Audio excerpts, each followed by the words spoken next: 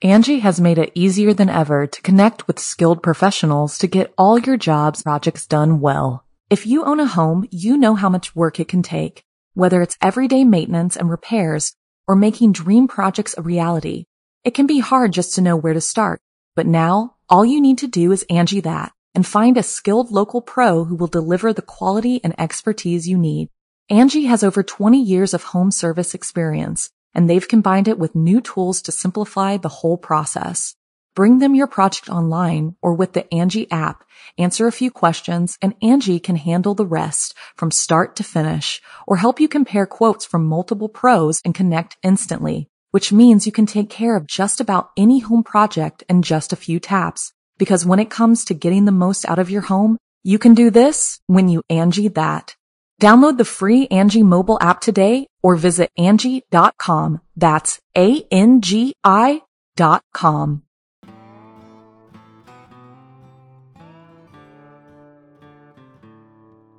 Hello, everyone. I'm back, fit as a fiddle. What's my secret, you ask?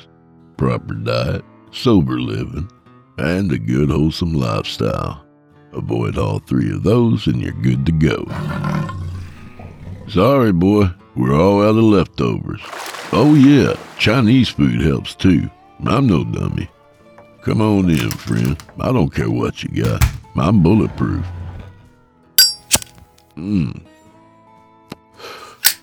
That's better. Alright, so tonight we're joined by Brian Asbury. You might remember him from Season 2, Episode 12, White Coat Syndrome. Remember when the guy's pigs ate him? Well, he's back to warm your cockles once again. So smoke 'em if you've got 'em and drink those glasses to the bottom, y'all. 'Cause old Drew Blood has a tale to tell. Hey, you're listening to the standard edition of this program. To get instant access to ad-free versions of all our episodes and hundreds of tales from our audio archives dating back to 2012, visit simplyscarypodcast.com and click Patrons in the upper menu. Sign up today. It's a great way to show your support, and you'll get a whole lot for it. And authors, send your scary stories to drewbloodhorror@gmail.com. If you're selected, you'll get that full treatment. Shit. So in tonight's tale, we join Jeff Kramer, moving out to a rural Colorado town for a new job opportunity. Trouble is, the house he rents ain't exactly Ken and Barbie's dream home. So without further delay, I give you Outskirts of Meeker Valley.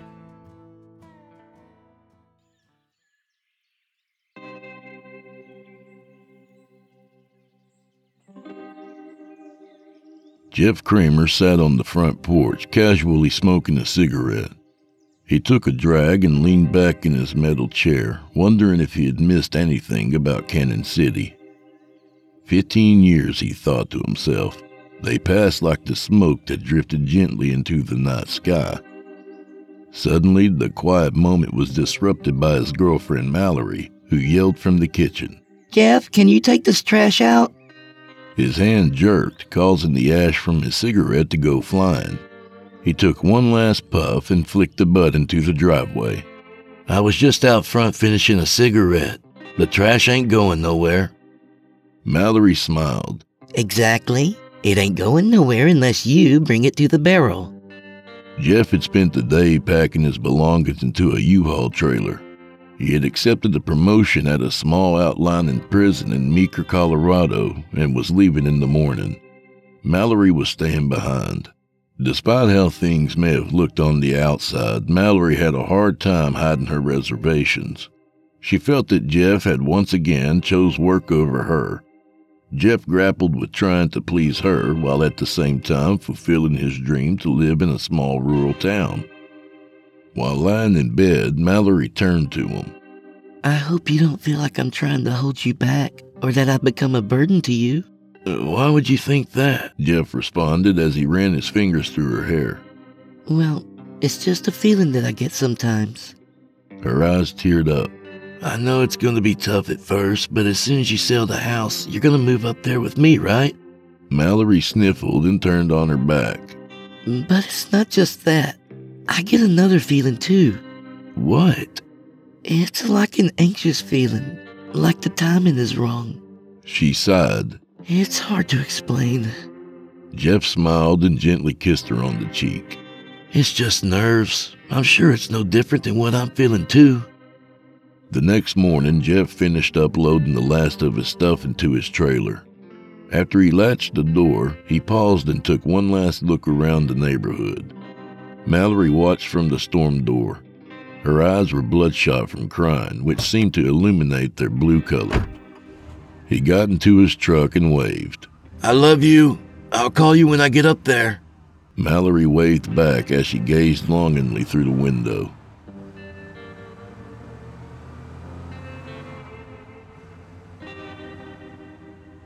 While sitting in traffic, Jeff picked up a travel brochure that was sitting on his seat. The caption read, Meeker, Colorado. Experience the Old West. Hunting, fishing, hiking, and even a theatrical town square gunfight show complete with simulated public hanging. Small town charm with plenty of big city amenities. He grinned as he sat the brochure back down. He could almost hear the zing of his fishing pole line as it cut the water with a rainbow trout on the end of his hook. By late afternoon, Jeff had arrived at the house he would be renting. The property belonged to a man by the name of Alan Rich. He was also employed by the state and transferring to the same prison complex that Jeff had worked at. Jeff, who was filling Rich's position at Meeker Correctional Center, stumbled across the house when looking for rental properties. It was located just outside of Meeker, about 30 minutes from Rifle, Colorado. The two men discovered the coincidence when talking on the phone. Rich was a stiff-looking man with a large build and a military-style buzz cut. His eyes were beady, almost penetrating, and reminded Jeff of the rats you would sometimes see near the heater vents in the cell house. I've been waiting here since 2 o'clock. I take it traffic was bad, huh? Rich said sarcastically. Jeff smiled. Yeah, a little bit. There's a few more things I want to show you before I leave. Rich took Jeff to the edge of the stairs that led to the basement, and then turned to him with a serious look on his face. This house was built by hand by my father, back when men built their own houses. You don't see this kind of craftsmanship anymore. Rich then reached up and turned on the light. It was the old pull chain type and was covered in a layer of dust. The stairs creaked under the stress of the men's weight. As they reached the bottom and turned the corner, Jeff expected to see a dusty, dingy space. Instead, he was surprised to see a fully finished basement, complete with a pool table and built-in wet bar. Jeff's eyes lit up. I missed this when I came through the first time. Rich smiled, then walked over to the bar and reached under the table. He pulled out 2 shot glasses and a bottle of Kentucky bourbon. You drink? Some, Jeff responded. Good, because I don't trust a man that doesn't. Rich poured 2 shots and pushed one towards Jeff. He raised his glass. Salute. Jeff toasted him and drank his shot. This was my dad's bar. When I was little, him and my mom would throw parties down here. You can have full access to it. The only thing I ask is if you finish a bottle, just replace it. Rich placed the shot glasses in the metal sink and then proceeded back upstairs. He took Jeff through the garage and into the backyard. The house sits on an acre. Now I know you're just renting the place, but I still expect the grass to get mowed and the weeds to be cut down. Any big projects like trees or shrubs I'll handle. Jeff's eyes were drawn to an old wooden shed that sat at the edge of the property. Is the shed for storage? The shed's locked up, Rich said sternly. It's just a bunch of my dad's old junk sitting in it. As soon as I get the space, I'll get it cleaned out. Rich then turned to Jeff. So, you ready to sign the lease? Jeff smiled widely. Well, I gotta have somewhere to unpack my crap at. After he had signed all the paperwork, Rich pulled out 2 sets of keys and sat them on the table. If you have any problems, you have my number. All the utilities are paid through the end of the month. Rich then picked up his copy of the lease and placed it in a manila envelope. He shook Jeff's hand, and as he walked out the door, muttered something under his breath. Jeff looked up, but Rich was already gone. After a few minutes, Jeff stepped out onto the back porch and thought a cigarette seemed fitting. He leaned against the iron railing and took a drag as he peered off into the distance. A voice softly whispered in his ear, "Welcome home." He looked around startled, but no one was there. Slowly, he crept down the porch steps as his eyes panned the yard. He followed the fence line until he came upon the wooden shed that sat at the edge of the property. He looked up at it curiously. The paint was faded and flaking off, and an old master lock secured the two rickety doors. He stood there for a few moments until he finished his cigarette.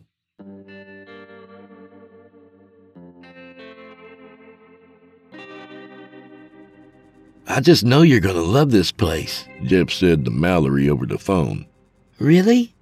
Yeah, it just has a charm to it, and you should see the downstairs. I don't know why there weren't more pics of it on the website. Was the landlord nice? Mallory asked. He was kind of uptight. We mainly just went over paperwork. Jeff left it at that. Well, I need to start unpacking before it gets too late. After he hung up, he tugged at his t-shirt to get some airflow. The ceiling fan in the living room squeaked as it struggled to keep up. Jeff walked over and flipped on to central air, then began unloading his trailer. That first night was restless. Jeff tossed and turned for what seemed like hours before finally falling asleep. Soon he began to dream. In the dream, he's chopping wood in the backyard. He hears a car horn and walks around to the front of his house, carrying his axe. It's Mallory's Toyota pickup. She hopped out of the cab and ran to him. I wanted to surprise you today, she exclaimed.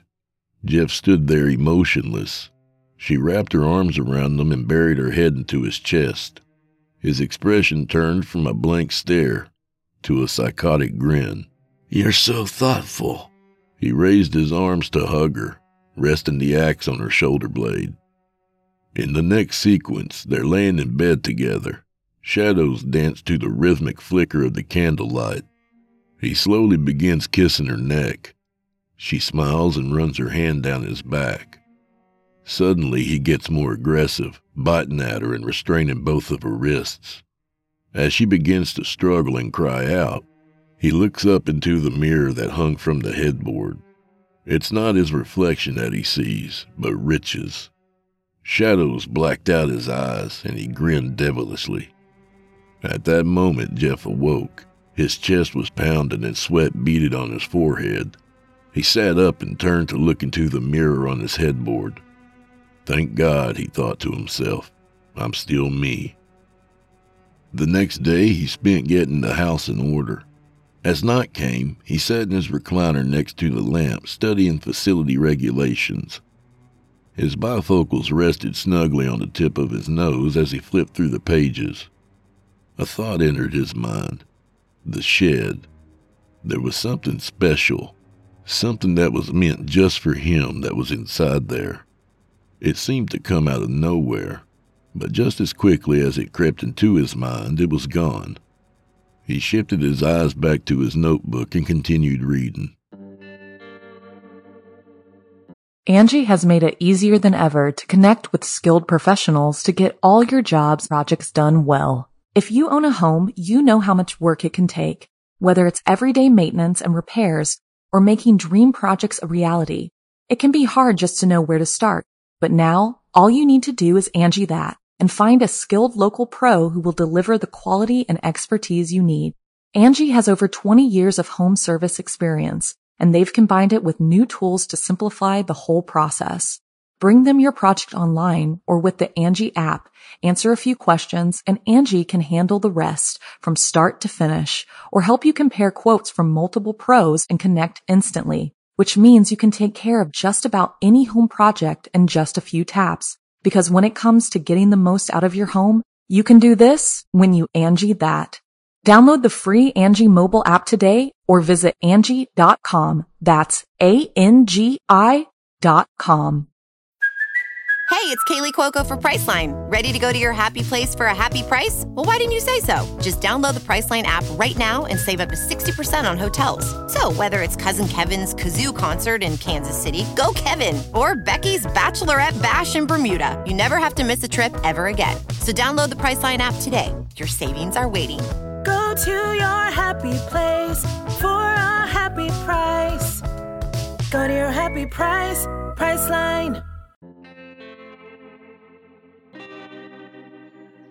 It was the final week of Jeff's vacation before starting his new position. He was sitting on his back steps looking at his phone when he heard a voice holler from next door. Hey, neighbor!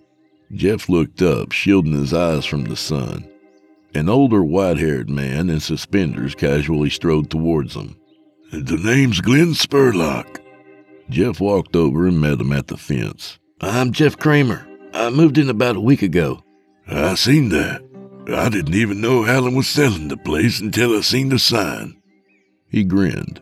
You from around here? Cannon City. Really? My wife has some family out near Fremont County. They both stood there talking for some time, and Jeff soon found himself taking a liking to Glenn. Later that night, they sat out on Glenn's patio playing cards. Me and the wife were good friends with the Riches, Glenn said, then paused to take a swig of his beer. We would get together almost every Friday night.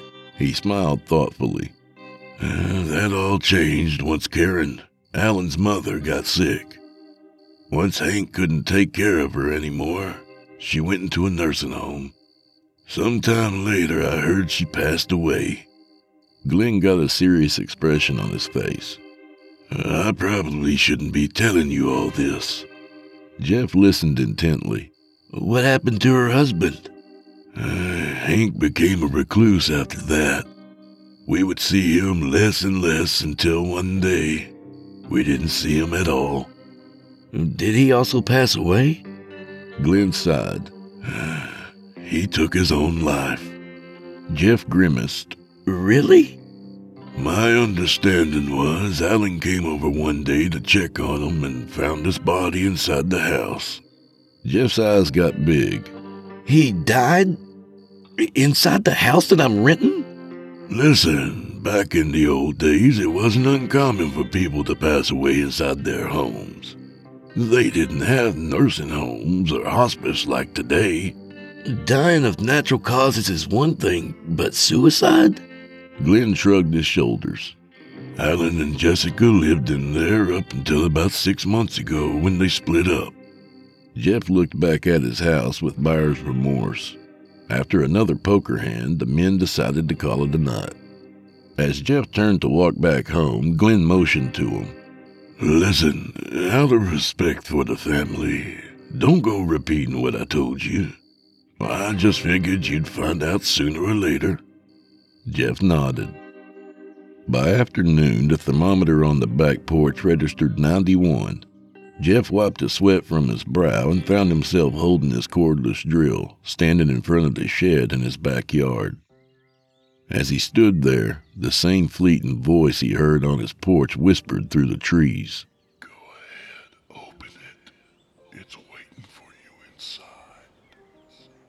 He lifted the drill and feverishly began unscrewing the hinge that was secured by a rusted-out master lock. As the doors flung open, he found the inside was empty, except for a single object that was covered by a large tarp. Jeff grabbed his flashlight and stepped inside. Funny, he thought to himself. He remembered Rich saying that he didn't have room for all the stuff that was in there. He shined his light on the object and slowly peeled back the tarp. It was a chest made out of wood. It looked to be cedar. He smiled with delight, and his eyes seemed to gleam as his flashlight beam reflected off them. He bent down and wiggled the handle, but it was locked. Carefully, he hoisted it onto a dolly that he got from the garage. As he wheeled it through the backyard, he looked around nervously, as if he expected Rich to pull up at any minute. There were no visible screws that fastened the lock to the chest, so Jeff tried his luck at picking it. After several attempts with no success, he finally heard a click. He undid both latches and the lid made a squeaking sound as it slowly opened. Inside was an antique record player and several stacks of records. Jeff grabbed one and blew off the dust. Robert Johnson, Crossroad Blues, the cover read. He sat it back down and picked up the record player, placing it on his workbench. He then slipped the record out of its sleeve and placed it on the turntable. Before he had a chance to wind the crank, the record began to spin. He backed away frantically, tripping over the chest and bumping his head on a shelf. As he lay on the ground dazed, he looked up at the record player. The needle slowly raised and moved itself onto the record. The old brass horn let out a hissing and popping noise before opening with a soulful guitar riff. Jeff began to panic as he desperately looked around the garage. Suddenly, the window next to his workbench blew out. He screamed and shielded his face from the shards of glass that landed on him. The music continued to play in the background unabated. Jeff, are you okay? Jeff slowly opened his eyes. Glenn was hunched over him, slapping him in the face. As he helped him to his feet, he winced and rubbed the back of his head. Thanks. I tripped over this damn chest and lost my balance. I ran over when I heard your window shatter. What happened? Jeff looked over at the window and then looked down. I don't know. I don't exactly remember. The record was no longer playing and the needle rested back in its holder. Well, here, let me give you a hand cleaning this mess up, Glenn said as he grabbed the broom. After the two got the mess cleaned up, Jeff boarded up the window. He glanced over at the record player, which sat unassuming on top of his workbench. Still trying to make sense of what happened, he gathered his courage and cranked the handle several turns. Nothing happened. He cranked it again and backed away. Still, the turntable failed to spin. He looked it over and then decided to reenact the same sequence of events that led up to the strange phenomenon. He placed the record back in its sleeve, laid the record player in the chest, and then repeated the process. Still, the turntable didn't budge. With a puzzled look on his face, he placed the record player back in the trunk. The hinges shrieked as he closed the lid.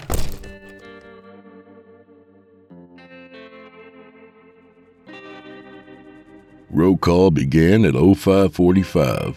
Jeff sat near the front of the room where most of the new hires and transfers were ostracized to. He was now sporting a tight buzz cut, and absent were the gold-rimmed glasses that he had worn since he was a kid. Towards the back, where the light dimmed and the hum of the Coke machine was deafening, sat Whispers and Sergeant Espinoza. Whispers' real name was Patrick Harper, but everyone called him Whispers because of an assault at the penitentiary that damaged his vocal cords. He elbowed Espinoza in the side.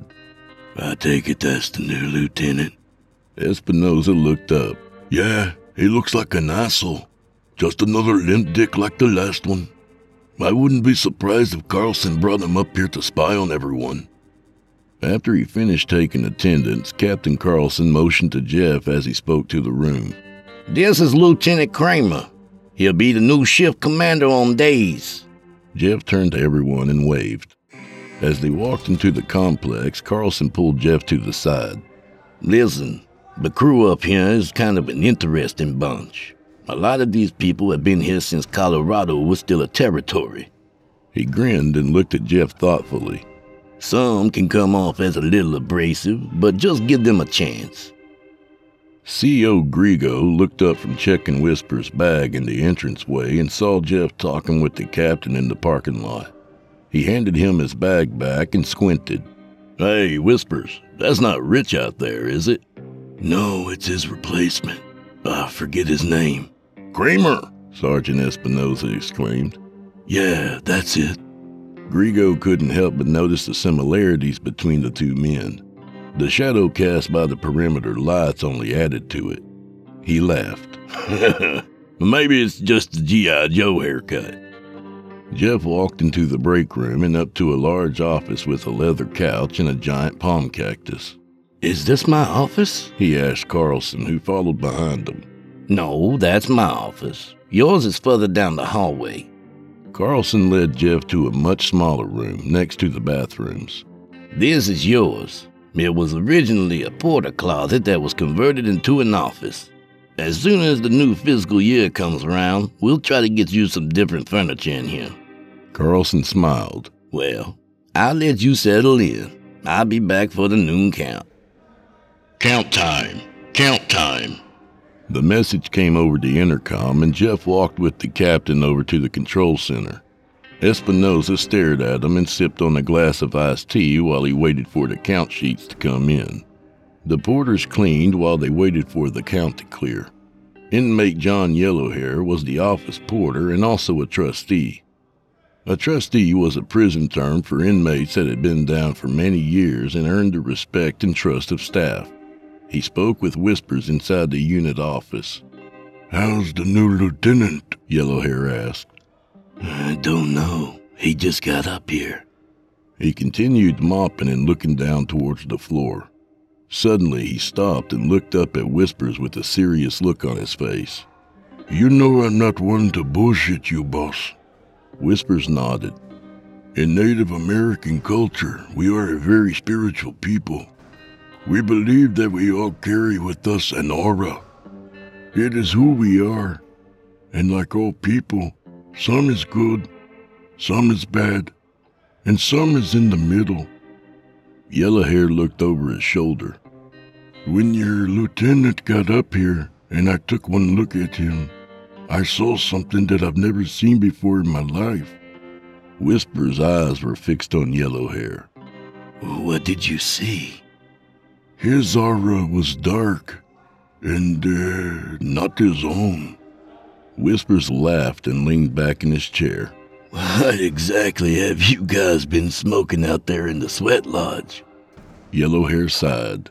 Listen, I know it sounds crazy, but a long time ago my granddad told me a story of a man on our reservation that opened himself up to negative energies. He said his aura was black and gray. It wasn't his own, but it tried to portray itself as if it was. He had the ability or sense to see into a man's soul. Whispers leaned up in his chair, and a smile had drained from his face. So you're telling me that this new guy is possessed or something? I've had these visions since I was a boy. At first I didn't know what it was. It kind of frightened me. It wasn't until later that I learned I shared the same gift as my granddad. He sighed heavily. I don't know for sure if your lieutenant is possessed, but there's something that I've never seen before. Something ugly that is surrounding him. While turning in keys after work, Whispers turned to Sergeant Espinosa. Inmate Yellowhair thinks that the new lieutenant is possessed. Espinosa laughed. What? Yeah, I know. I laughed at first too. I don't know, does Kramer come off as a little strange to you? You know what, Whispers? That fucker stood in the corner almost the whole time while he was in the control center. The same way that Rich would. Hell, in the same spot. Espinosa crossed his arms. You gotta quit listening to inmates, though. Yellowhair is a drug addict and a thief that's been in and out of the system since juvie.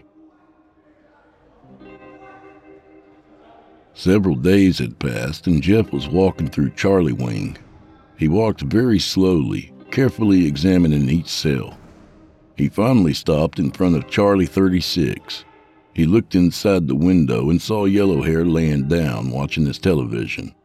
Yard, come to C36, he called out over the radio. Whisper showed up wearing his fingerless gloves and reaching for his cuffs. What's up, LT? I want you to strip this one out and shake his room down. And I don't mean pick up his trash and leave a mint on his pillow. I mean dump his shit into a little pile in the middle of the floor.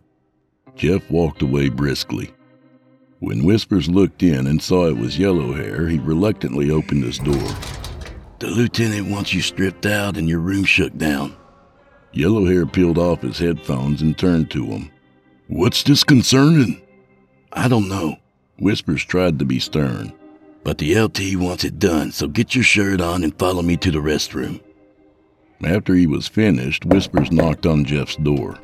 I stripped him and checked every inch of that cell for contraband. The only thing I found was some extra laundry ties and a few scrub pads. He paused as he peeled off his gloves. Well, what was that about? I got a snitch guy claiming the yellow hair might be bringing in drugs. Jeff turned to his computer and then turned back. Also, check the sweat lodge. They could be hiding it in their pile of shit out there. At lunch, Yellowhair walked slowly through the chow line. Espinosa stood by the window monitoring the inmates. As Yellowhair passed by, he nervously looked up from his tray. Hey, Sarge. After lunch, can I get a minute of your time? He met Yellowhair in the hallway after he finished eating. Look, you know I'm not one to stir up shit. I keep to myself. I know how to do time. Espinosa stood with his arms crossed and nodded. I know why your lieutenant is bringing heat on me. The shakedowns, the strip-outs. I know it isn't just a coincidence. So then, what is it? Yellowhair clutched his medicine bag. Ever since I talked with Whispers the other day, Kramer's been on my ass. Espinosa had an unconcerned look on his face. All I know is I'm almost out of here and I don't need anyone messing that up for me, okay? Jeff heard Mallory's truck pull into his driveway. Axel, her dog, jumped out and followed her up the porch steps. As Jeff opened the door, she hugged him and then pulled away to get a glimpse of his new look. Her smile slightly faded. What's wrong? You just look so different. Where did all your hair go? And no glasses? Did you get contacts? Axel, who usually ran to Jeff, stood behind Mallory. The hair on the back of his neck stood up and he began to snarl and bark. Jeff looked at the dog. What's wrong with him? He then placed his hands on Mallory's shoulders. I don't know any good barbershops up here, so I decided to cut my own hair. 1 on the side and 4 on the top. He made a shearing motion with his hand. And my glasses started giving me headaches, so I ditched them. Well, you better get into an eye doctor. Can you see at all? I see fine. Jeff's tone became more agitated. Already bitching. Is that all you care about, my haircut or my glasses? No, Mallory said, startled. You look just a little different, but I'll get used to it. She grinned awkwardly. Jeff turned and walked inside. She made her way to the patio where she sat with her arms crossed. Jeff came up from behind her. Thirsty? She turned around quickly and saw Jeff hovering over her, holding a bottle of Bud Light. He twisted open the cap and handed it to her, then sat down next to her.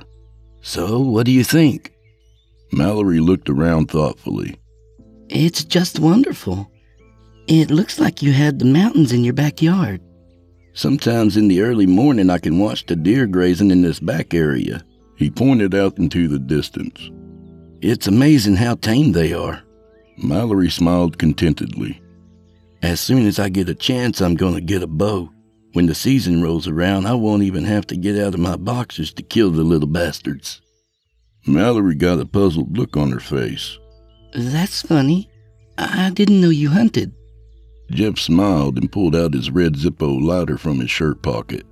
There's a lot of things I didn't know about me either until I got up here. He then lit his cigarette and took a puff. Later that day, Mallory rummaged through the cabinets looking for a colander when she came across a pile of old photographs. She wiped her hands on her apron and then curiously shuffled through them. They looked to be family photos of the people that used to live in the house. She suddenly stopped and the corners of her eyes crinkled like papier-mâché as she studied one that caught her attention. It was a man standing in the living room. He had a large build and was wearing a black tank top. His hair was shaved into a crew cut and he had a mustache that extended just past the corners of his mouth. In his hand was a bottle of Bud Light. She turned and looked outside. Jeff was standing next to the barbecue grill, wearing a black tank top and holding his can of beer. With him no longer wearing glasses and his hair buzzed, the resemblance was uncanny. She could see him getting ready to come inside, so she quickly tossed the photos back into the cabinet, but slipped the one she was looking at into her back pocket. Some weeks later, after returning to her home in Cannon City, Mallory sipped coffee and tried to keep her composure while visiting her friend Janet. Janet looked intensely at Mallory as she studied her body language. What's wrong, Mal? You seem distant lately. Mallory sighed, sat her coffee down, and crossed her arms. I don't know. Something's off with Jeff. How so? This might sound strange, but his looks and personality have changed. Jeff was the sweetest guy, but lately he's become the biggest asshole. And there was this picture that I found up in his cabinet. She pulled out the photo that she took from Jeff's house and placed it on the coffee table. I know it might sound crazy, but I found this photo in one of the cabinets. This man, I don't know who he is, but he looks just like Jeff looks now. Janet looked down at the photo, then picked it up and squinted to get a better look. She got a surprised look on her face. That's Lieutenant Rich, the new guy who transferred from Meeker. Mallory had a puzzled look on her face. Wait, that's the guy Jeff's renting the house from? Later that evening, Mallory gathered up the courage to call Jeff. So what's the guy's name that you're renting the house from?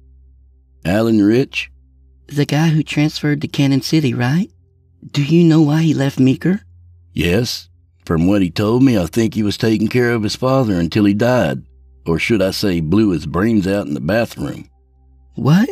The old man next door told me. His father killed himself in here.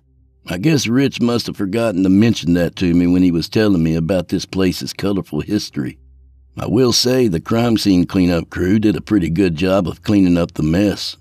Of course, even the best tidying up can't always catch those stray remnants of skull matter that sometimes get left behind. Jeff smiled sadistically. Mallory's stomach turned as she began to realize that this wasn't Jeff on the other end of the phone. It may have sounded like his voice, but she knew this wasn't something that he would ever say to her in his right state of mind. Inmate Yellowhair decided the best policy would be to lay low and avoid Jeff at any cost, and the next few weeks at Meeker Correctional Center were pretty quiet. Jeff mainly kept to himself, and most of the staff just assumed he was a little odd. Sergeant Espinosa knocked on the window out of the control center and motioned to Whispers to come inside in a dramatic fashion. Check this out. He pointed at the new tool inventory sheet that hung on the wall next to all the equipment. Look how Kramer signed it. Whispers glanced at the sheet and saw the signature was signed A. Rich.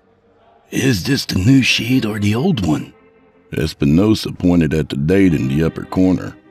It's the one that just came out this week. Why would he sign his name as A. Rich? Whispers said in his raspy voice. Espinosa just raised his eyebrow. Can I force him to get mental health treatment if he doesn't want to? Mallory asked Janet over the phone. So you think he went up there and lost his mind? Janet responded. How else do you explain someone's personality and looks completely changing? Is he drinking? Yeah, Bud Light. I've known the man for the last 5 years and he hates Bud Light until now. Janet snickered. Woman, if changing your favorite alcoholic beverage qualifies you for mental illness, I think I'd be certifiable at this point. I'm being serious, Janet. Listen, I went through a similar situation with Ron. He became distant, started keeping secrets, all that. As long as he hasn't cheated on you like Ron did to me, all the rest of that stuff can be worked out. And sometimes people just change. Janet sighed. Hell, maybe it's a midlife crisis or a male menopause. We get hot flashes and they take up bow hunting. Mallory sighed, overcome with emotion. Yeah, maybe so.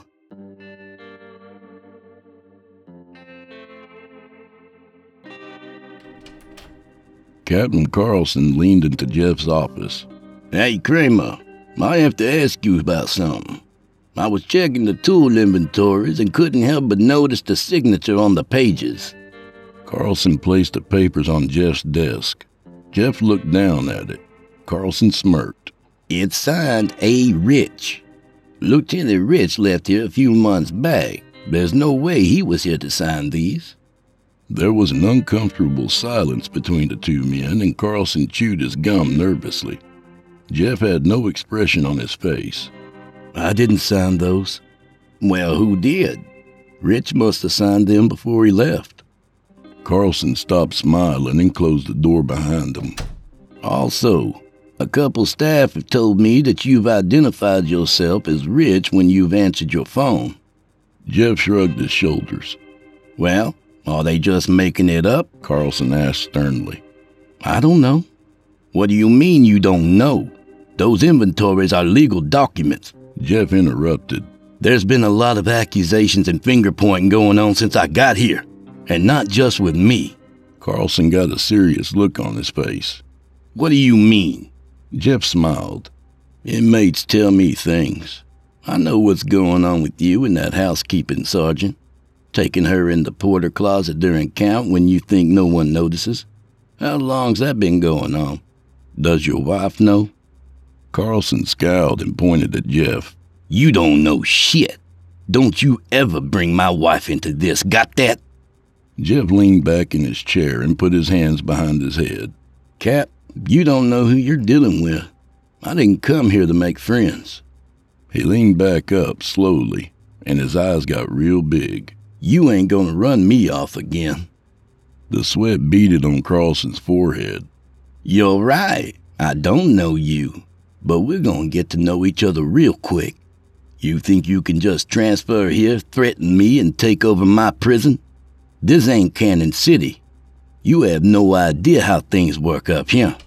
Carlson turned to leave, then turned back to Jeff. We'll deal with this later. Mallory had been agonizing about how to approach Jeff over her concern for him. She decided to take a trip to see him with his brother Mark. I haven't spoken to Jeff in months, Mark said as he sat in the passenger seat of her pickup.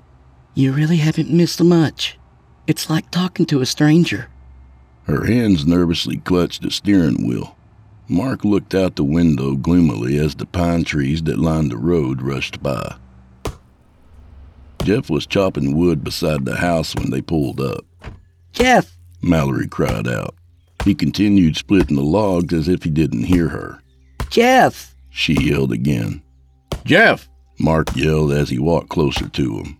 Jeff paused and turned around. Mallory ran up to give him a hug. The axe rested against her shoulder blade, just like in the nightmare Jeff had. What are you doing here? Jeff asked. Mallory swallowed heavily. Well, me and your brother just wanted to come check on you. We were concerned that we haven't heard from you in a while. Jeff walked up to the porch and sat down in his chair.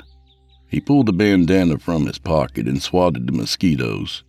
Mallory and Mark both sat next to him. I would have called more, but I've just been really busy up here with the new house and job. I can see that. What is it about this place? Mark asked. Jeff paused and looked up at the sky thoughtfully. Some people find places, and some places find people. This place found me. Mallory looked over at Mark with despair. Her eyes teared up and she had an emotional outburst. I don't know if you're trying to make me feel unwelcomed, or if you're just so damn caught up in yourself that you could care less about your family. Mark squirmed. It's been a long drive. Mind if I use your bathroom? First door on the left. Mark opened the screen door and made his way through the living room. There were 2 pictures hanging on the wall that caught his attention. Strangely, he didn't recognize any of the people. Jeff came up quietly from behind, startling Mark. She was beautiful, wasn't she? Jeff pointed to the picture of an older lady smiling next to who appeared to be her husband. Who is she? These are pictures of my family. Mark looked confused. Your family? This isn't our parents. What are you talking about, Jeff? She passed away on a Tuesday afternoon, Jeff sobbed. Some months later, Dad passed too. Blew his brains all over the bathroom wall. The same bathroom I showered in and brushed my teeth in since I was a kid. Jeff grew more and more frantic. Do you know what that's like? Do you know what that does to a person to find his own father like that? Jeff, Mark pleaded. Get out. What? Get out of my house. Mark tried to rationalize with Jeff, but before he could say anything, Jeff began to strangle him. Mallory burst into the house. What the hell are you doing? Jeff turned to her, tipping over the lamp and end table. His green eyes had turned an unholy black.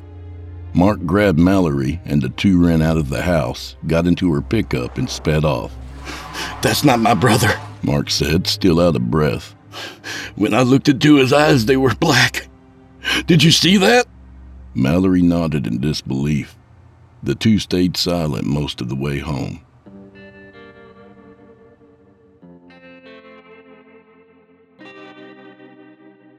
Alan Rich grumbled to himself as he checked his calendar. It had been over 2 months since he received any rent money from Jeff, and property taxes for the house were coming due.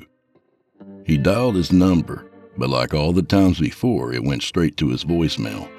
Rich decided to pay Jeff a visit and pulled up in his driveway in his Ford King Ranch. He put it in park, took off his sunglasses, and looked around the property. The yard was well manicured. He knocked on the door and stood back and crossed his arms. The door slowly opened, and Jeff answered. Can I help you? Yeah, you can help me. You're 2 months late on your rent and you don't answer your phone. I had to drive all the way up here, Rich barked. Excuse me? Jeff replied. Rich raised his voice. Sorry if I was unclear. Let me rephrase that. You're 2 months late on your rent. I need the money. Just who in the hell do you think you are? Rich rolled his eyes. Listen, asshole, I'm the landlord. Just who in the hell do you think you are? I'm Alan Rich. I own this property. Rich's eyes got real big. Are you fucking with me? Are you crazy or something? Jeff reached behind the door and pulled out his crossbow. He pointed it at Rich and pulled the trigger. The arrow struck him in his trachea. He stumbled back, trying to keep his balance as he inched closer to the edge of the porch. He took his hands and grabbed the arrow, pulling it out only a few inches before tripping backwards down the steps. Rich laid there, gasping for air, with the arrow sticking out of his neck. A pool of blood began to form on the sidewalk under his body as the life slowly drained from his eyes. Glenn Spurlock was watering some plants in his yard when he heard the commotion. He dropped the hose and adjusted his glasses as he looked through the slats in the fence. Good God Almighty, he said to himself. He ran inside his house, almost tripping over his own feet, and called the police. Jeff calmly put the crossbow down and walked out to where Rich laid. He grabbed his feet and drug his body up the steps and into the house. A short time later, a patrol car sped into the driveway. There was a smeared blood trail on the sidewalk that led into the house. A look of concern came over Deputy Arnold's face. Get your double barrel ready, Sheriff Houston said to him. Dispatch, this is Yukon 1. Get all available units to 1127 Golden Oak, possible code 9. The two exited their squad car with their weapons drawn and ran up to the front of the house. Houston motioned to Arnold to go around back. He then proceeded cautiously to the front door. He knocked and announced himself. This is Meeker County Sheriff's Department. I need you to discard any weapons that you may have and peacefully exit the house with your hands up. Arnold let himself through the back gate, gripping his shotgun so tight his fingers began to cramp. He looked in the living room window and saw Rich's body on the floor, with the arrow still in his neck.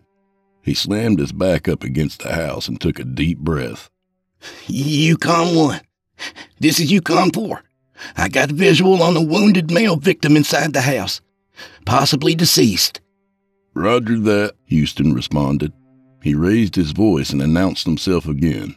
I repeat, this is the Meeker County Sheriff's Department.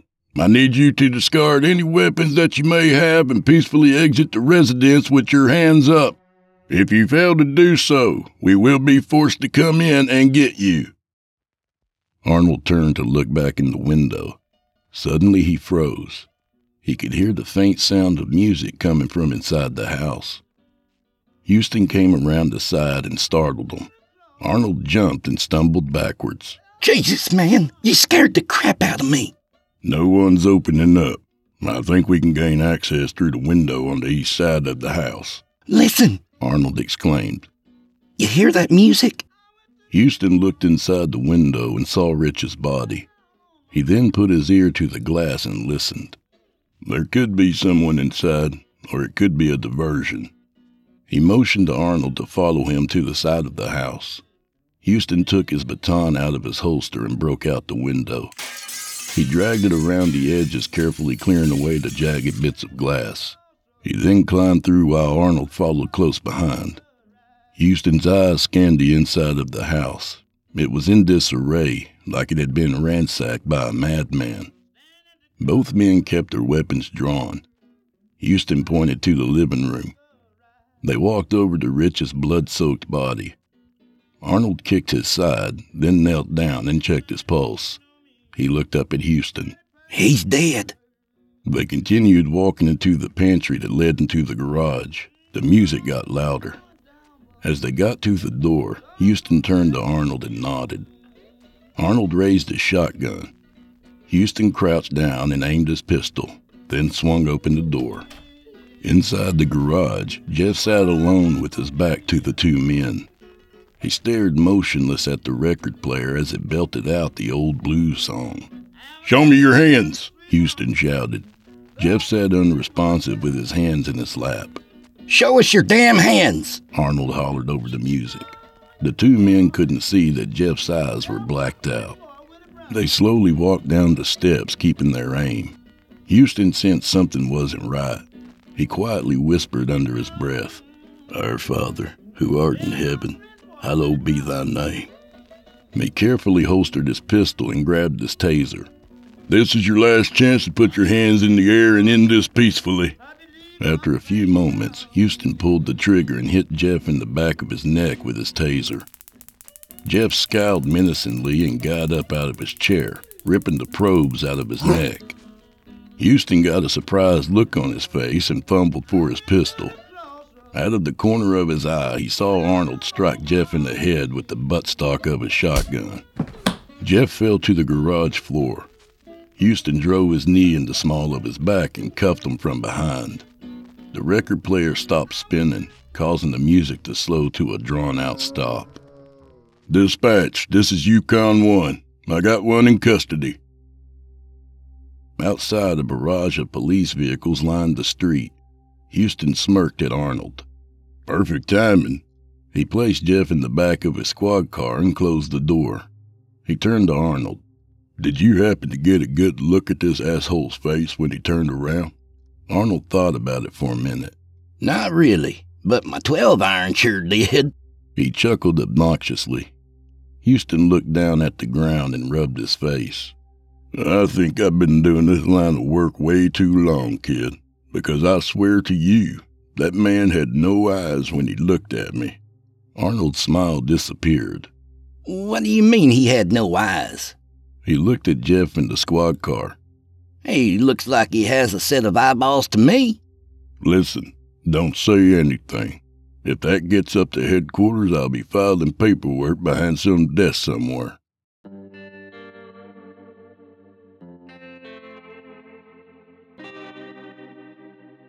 Down at the Meeker County Detention Center, Jeff sat alone in his cell under observation. A psychiatrist assigned to his case spoke with Sheriff Houston in his office. Well, in layman's terms, I don't believe that he's faking it. He believes in his mind that he's this man Alan Rich that he murdered. When I asked him about Jeff Kramer, he appears confused. "I see," Houston replied, crossing his arms. It's a severe case of a delusional disorder. "Sir, does your profession—" He cleared his throat nervously. "Recognize demonic possession?" Are you asking me personally or professionally? "Layman's terms," Houston said. The psychiatrist smiled warmly. Sheriff, I'm a Catholic, but I'm not clergy. You'd have to get a hold of the church to get an answer on that matter. Deputy Wallace was making rounds in the jail that evening when Jeff called out to him. Deputy. Excuse me, Deputy. Yeah? Wallace answered. Would it be possible to get a little music in here? It's so quiet. Wallace thought about it for a minute and looked over at his office radio, which was next to Jeff's cell. That might be a possibility. You've been fairly well behaved. Maybe some blues? Jeff smiled, devilishly.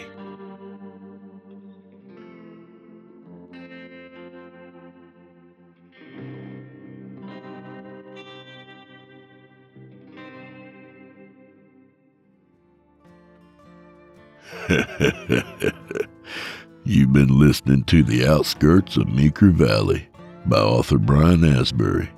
A reminder to consider things carefully when you reach your own crossroads. Some places you find, other places find you. And if you go messing around in my shed, I'll find your ass myself. A little about the author. Brian Asbury is from Pueblo, Colorado. Many of the stories that he writes are just demented versions of people that he's either known or had encounters with over the years. When he was growing up, he was heavily inspired by Stephen King, The Twilight Zone, and Tales from the Crypt, and looks to bring back good storytelling and horror again. You can catch his story, The Chair in the Closet, on Scary Stories Told in the Dark, and White Coat Syndrome on Drew Blood's Dark Tales. He'll also be publishing a short story collection in the future, and the movie adaptation of one of his works is always a possibility. He wants to thank his lovely girlfriend Amber and all his friends and family. You know who you are. And while you're at it, please remember to stop by our Apple Podcast page or wherever else you listen to your favorite podcasts and subscribe. The charts are based on subscriptions, not listens, by the way. So feel free to accidentally subscribe as many times as you want. I won't tell anyone, I promise. And if you feel like spreading the word and helping old Drew Blood out and convincing a friend or two to subscribe to my podcast, that would help me out greatly, and I'd really appreciate it. To hear a premium ad-free edition of tonight's and all our other podcast episodes, visit simplyscarypodcast.com today and click the patrons link in the upper menu. You'll find yourself at chillintalesfordarknights.com, where you can become a patron for as little as $5 a month and get access to our entire audio archive dating back to 2012, including past episodes of this program and all our other shows, and hundreds of standalone releases, all of them ad-free and available to download or stream. If you happen to use Facebook, Twitter, Instagram, or YouTube, you can follow and subscribe to Chillin' Tales for Dark Nights there, where you'll get all our latest updates and new releases and have the chance to interact with us each and every week. You'll find me personally on Facebook and Instagram, and sometimes Twitter. Sometimes. And remember, we're accepting submissions. If you've got a story or two you'd like to be featured on this show, send it to drewbloodhorror@gmail.com. If selected, you'll get the full treatment.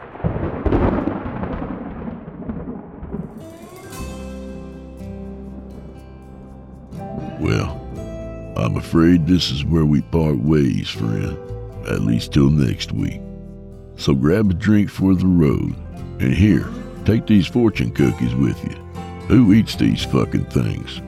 I'd like to say hi to some of our friends from YouTube. MDS Bach, Melissa J. 481, and Chris Carter. It's listeners like you who keep me going. Thank you. So without further ado, MDS Bach, Melissa J. 481, and Chris Carter. May the wind be at your back, and may the road rise up to meet you. Be the author of your own good fortune, and go fuck yourselves. Good to be back, y'all. See you next week.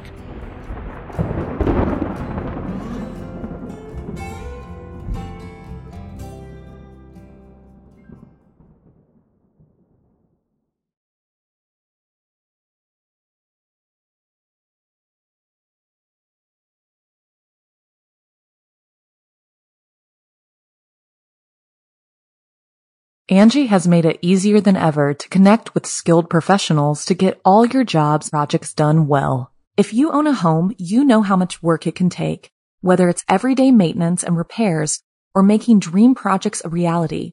It can be hard just to know where to start, but now all you need to do is Angie that and find a skilled local pro who will deliver the quality and expertise you need.